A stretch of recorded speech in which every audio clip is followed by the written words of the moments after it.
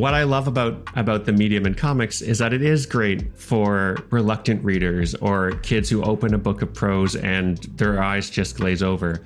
And that doesn't mean that it's a cheat. They're still reading. In fact, they're more than reading. It's a more complex and interactive experience when you're reading comics, is you have to connect the words and the pictures together. And sometimes they can say the same thing. You'll see a picture of a guy punching a door and him saying the word balloon, I'm going to punch this door down. But sometimes they're saying different things. For example, he's punching a door and he has a thought balloon saying, I miss my wife. There's more going on there in that situation. According to Publishers Weekly, sales of comic books and graphic novels increased by 62% in 2021 to over $2 billion. With their ongoing popularity among youth, can comic books help encourage a love of reading among students? Do comic authors write differently for younger audiences? And how might comic books and graphic novels be used in the classroom? This is what I want to know.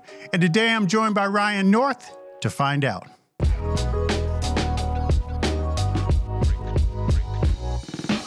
Ryan North is an author of nonfiction, comic books, graphic novels, web comics, and podcasts. He has won multiple awards for his young adult books, namely Adventure Time and The Unbeatable Squirrel Girl. Ryan has written for both Marvel and DC Comics, and he is currently the writer for The Fantastic Four at Marvel, as well as the upcoming graphic novel Danger and Other Unknown Risks.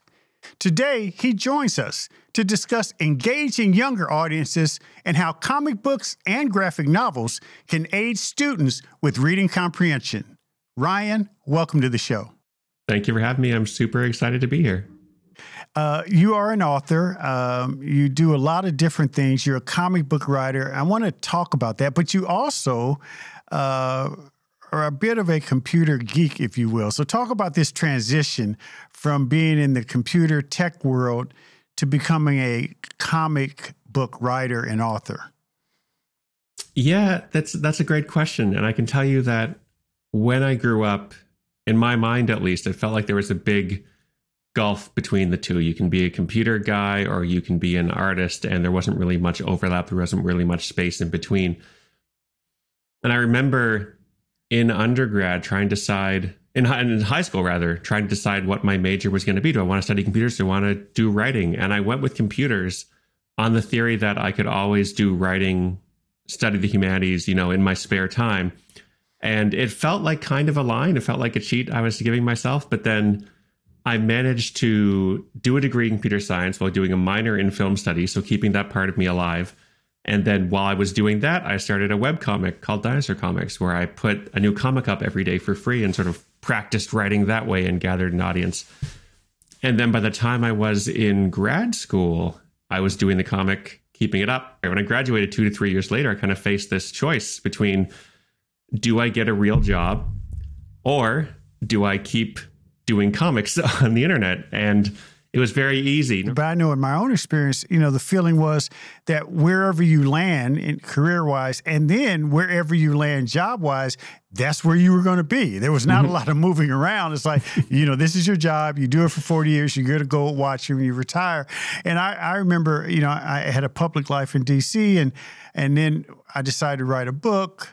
And I'd always been a frustrated writer, and I wrote another one. And they said, and someone wrote, Kevin Shaver's problem is he doesn't know what he wants to be when he grows up. And I said, actually, I don't want to grow up. I want to do as much as I want to do when I want to do it. And I'm just glad to see that. And you did land in the comic book writing world. I take it that that's always been an interest of yours, as you just said. Sort of. It's been kind of an abstract interest of mine because I grew up in a very small town and this was before the internet. And so there wasn't really a way to experience comics. I knew about superheroes like Spider-Man, Batman, those sorts of characters, but I just sort of knew of them through cultural osmosis and maybe a TV show or movie anywhere. I didn't know anything about the medium. And it's funny because I got a job when I graduated high school, summer job. With that money, I borrowed my parents' car and I drove into the big city of Ottawa, and I went to a comic book store and spent my first paycheck on Comics Grab effectively at random. I knew nothing. I was just grabbing things that looked interesting. And so clearly there was a desire to know more about the medium and some attraction there, something that drew me to it. But it was almost on a level of subconsciousness. I just thought comics were interesting. Then I started reading them and, fell in love with this weird alchemy between pictures and words and all the potential there. And the fact that, much like computers, this is a medium that's young and we're still figuring out what it can do. One of my favorite things about comics is that you can read a comic almost routinely that does something with the form that you haven't seen before. And that's exceptional. You don't see that in prose nearly as frequently because we've been writing prose for thousands and thousands of years. But comics is such a young medium and such a new medium that there's still uncharted ground to explore, which for me is really, really cool and really, really exciting. I hope you're enjoying this episode of What I Want to Know, one of the most downloaded K-12 education podcasts in the country. Make sure you don't miss any of these important topics. Subscribe to the show on Apple Podcasts, Spotify, or your favorite podcast or social media platform. And leave a rating and review so we can bring you more of the topics you want to hear about. Now back to the conversation.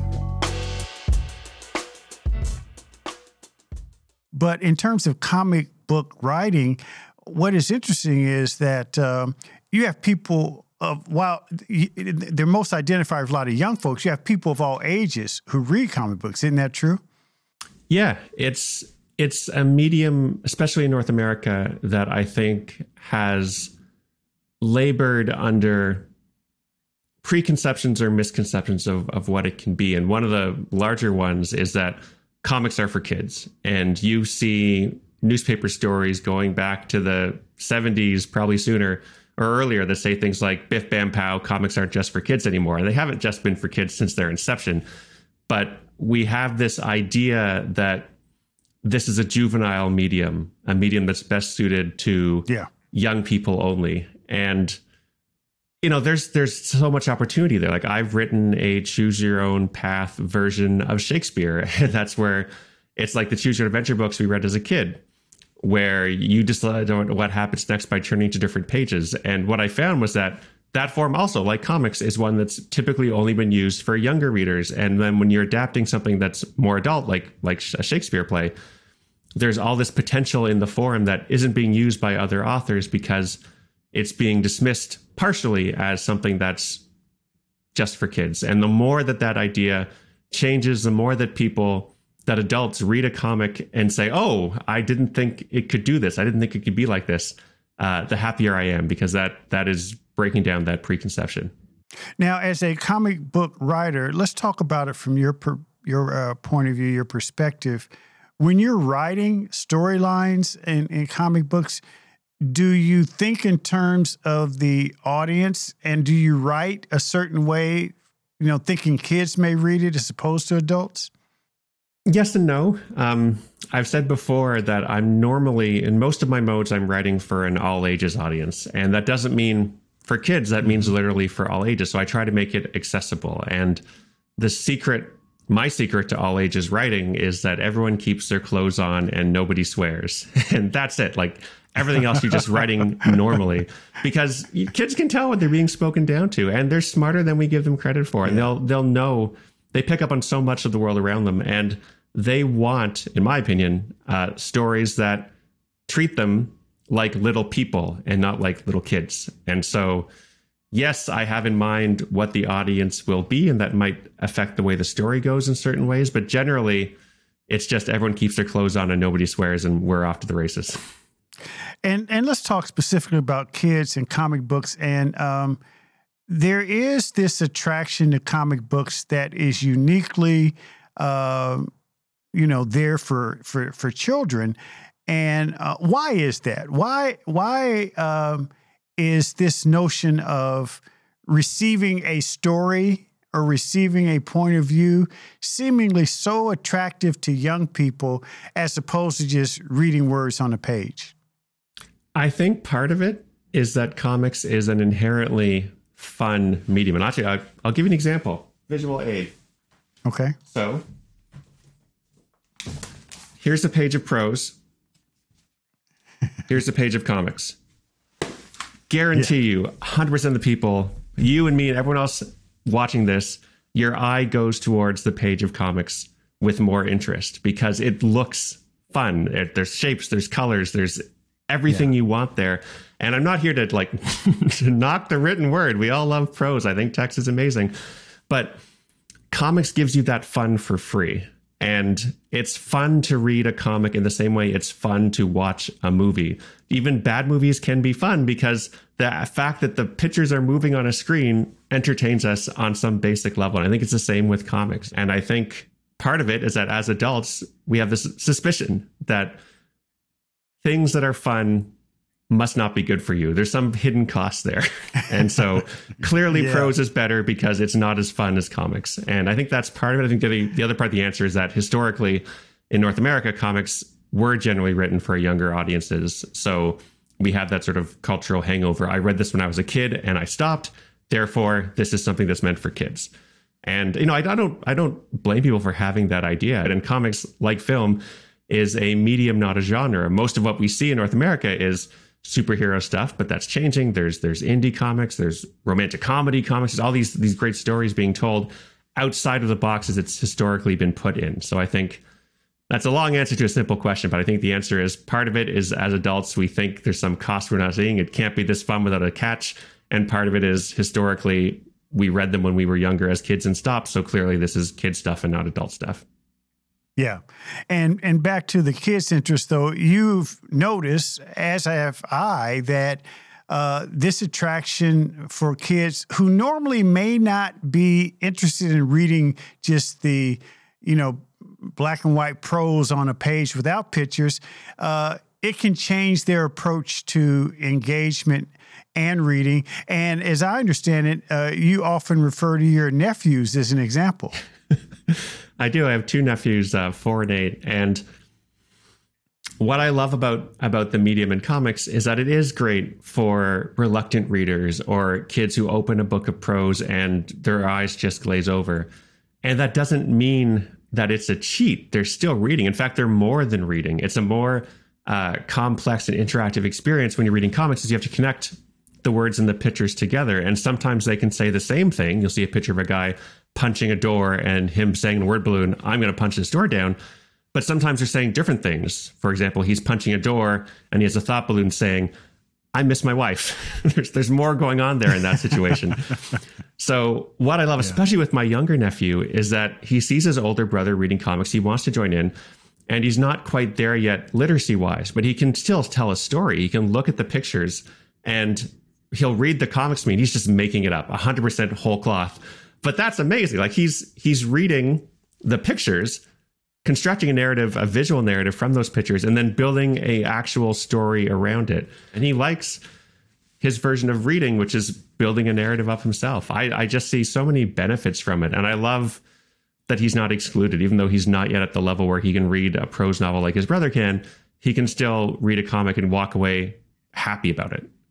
In fact, I think that the whole notion of student engagement, particularly for those who are typically unengaged students, is taking on different forms. And, you know, educators are trying to find creative ways to engage students, get them excited about learning, get them to keep their curiosity about what's possible out there.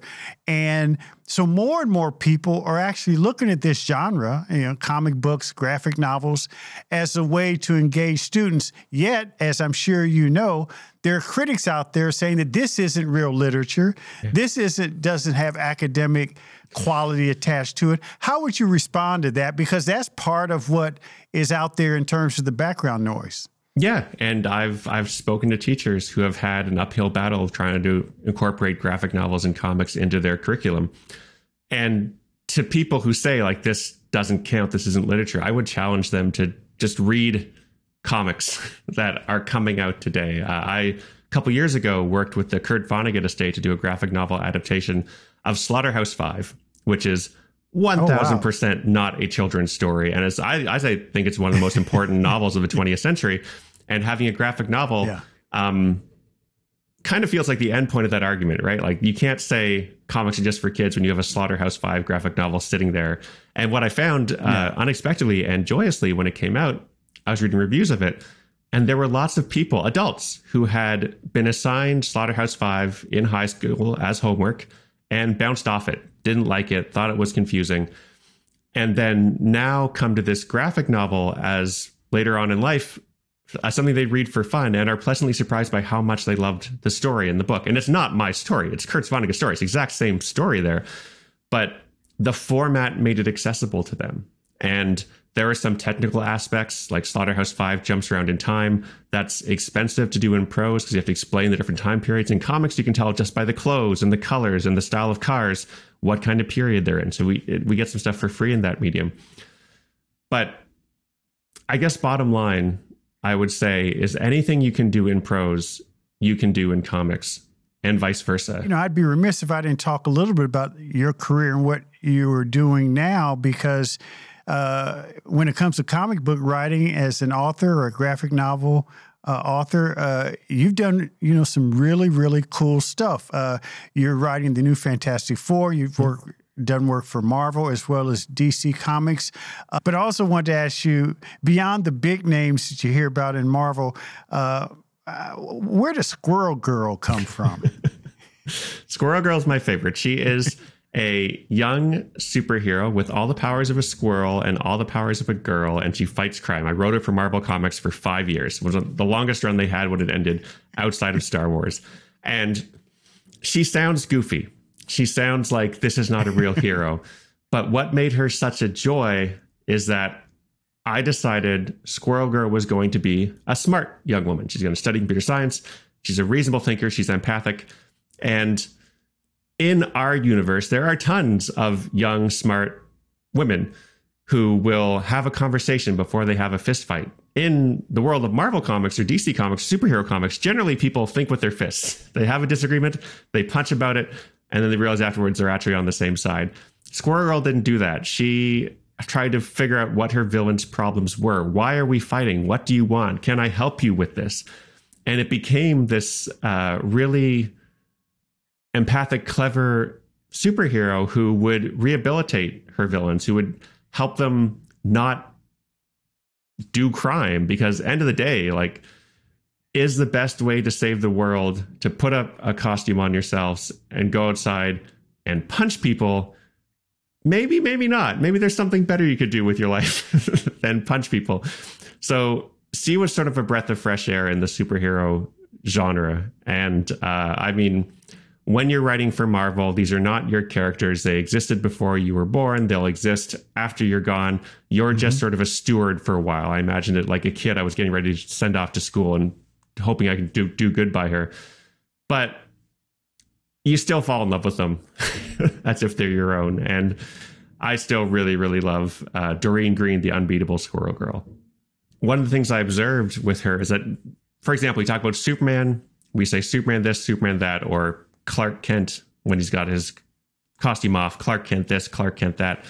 With Squirrel Girl, the name Squirrel Girl and her civilian identity, Doreen Green, were used interchangeably. They were the same person, effectively. She felt like someone you might know. And like I said, it made her feel fresh. It made her feel real. And it gave the stories this sense of, here's someone who's really making a difference. Like, yes, Batman has punched the Joker in the face 2,000 times since 1960, but here Doreen has, encountered a hippo man who's robbing banks because he needs a gigantic tub to live in because he's a hippo guy.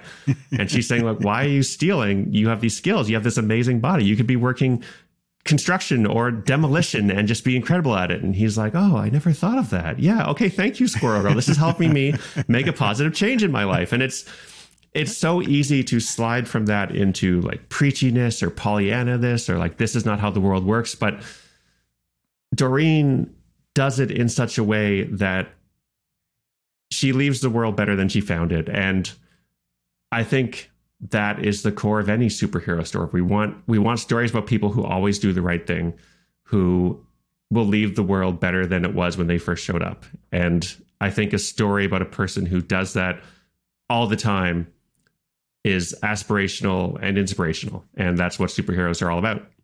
So, this is the ultimate question that I really want to know. How might schools implement and better use comic books, graphic novels in their classrooms in a way to help foster engagement? What advice would you give schools to look at this medium a little bit differently to the benefit of kids and their ability to engage?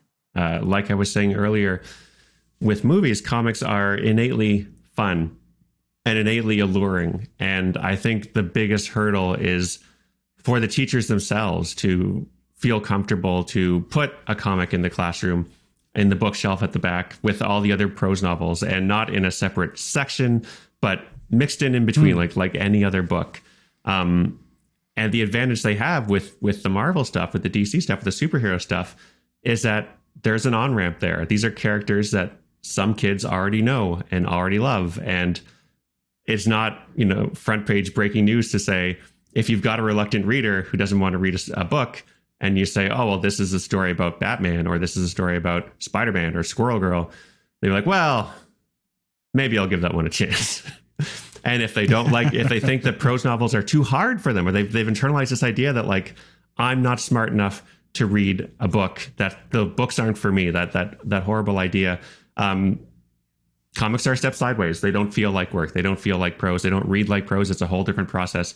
It's a way there. And the other thing I would say, and this is partially what the students bring with them, the baggage they bring with them, is working to help destroy this idea of books belonging to certain people. They're boy books and girl books. I have a friend who's an author, Shannon Hale. She's great, and she writes what often get classified as girl books. And she talks about, doing school events and the girls in the classroom waiting in line to get their copy signed. And usually there's one or two boys who are hanging back. They don't want to go out for recess because they want to meet Shannon, but they don't want to be seen as like showing an interest in this. Or I don't read books about princesses because I'm a boy. And it's great that they have the courage to hang back, but it's heartbreaking that they feel like they can, or the other kids in the class don't, because they think these books are not for them. And so anything a teacher can do to say, anything in this classroom, any books here, whether they're comics or prose, boy books, girl books, whatever, they're all open to anyone. I think that's great, because it lets people explore without saying, this book is saying something about who I am, or the kind of person I am doesn't read this kind of book. Because they're so young to be making those types of choices. Like we were talking at the beginning, we're both in favor of not making huge life-defining choices when you're young.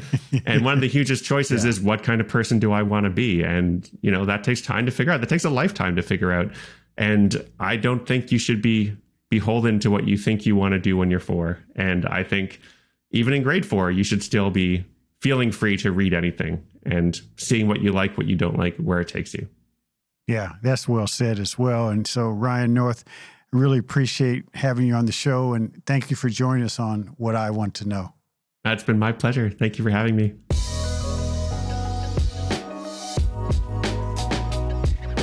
Thanks for listening to What I Want to Know. Be sure to follow and subscribe to the show on Apple Podcasts, Spotify, or your favorite podcast app, so you can explore other episodes and dive into our discussions on the future of education. And write a review of the show. I also encourage you to join the conversation and let me know what you want to know using hashtag WIWTK on social media. That's hashtag WIWTK.